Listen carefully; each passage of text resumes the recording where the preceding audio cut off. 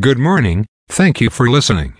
I will bring you up to date on various stocks, bond, currency and commodity price changes and give highlights of today's news.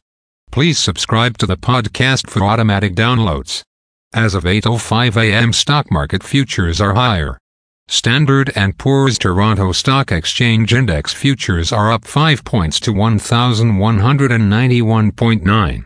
Standard & Poor's 500 futures are up 18.5 points to 4,401.25. Nasdaq futures are up 83.5 points to 14,827.5.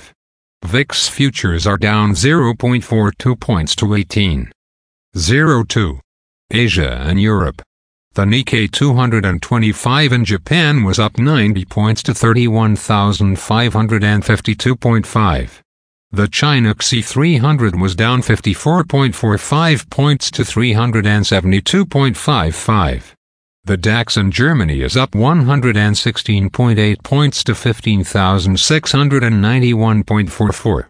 The CAC 40 in France is up 86.86 points to 7,250.77.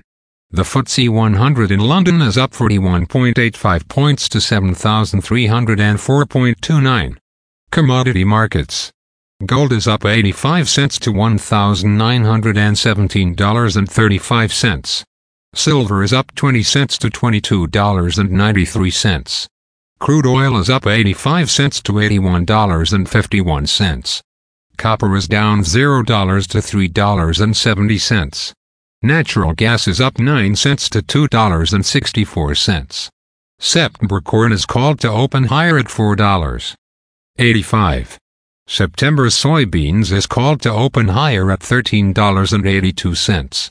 September wheat is called to open lower at $6.13. The Canadian dollar is 1.352. The Canadian 2-year bond yield is 4.83. The Canadian 10-year bond yield is 3.79. The United States 2-year bond yield is 4.96. The United States 10-year bond yield is 4.29. Bitcoin is at $25,940.20. Highlights of today's news. Travel ban in parts of British Columbia due to fires. General Motors autonomous vehicles unit cut in half after 2 crashes in San Francisco. Natural gas up based on fears of strike in Australia. City is said to look at splitting into 5 units.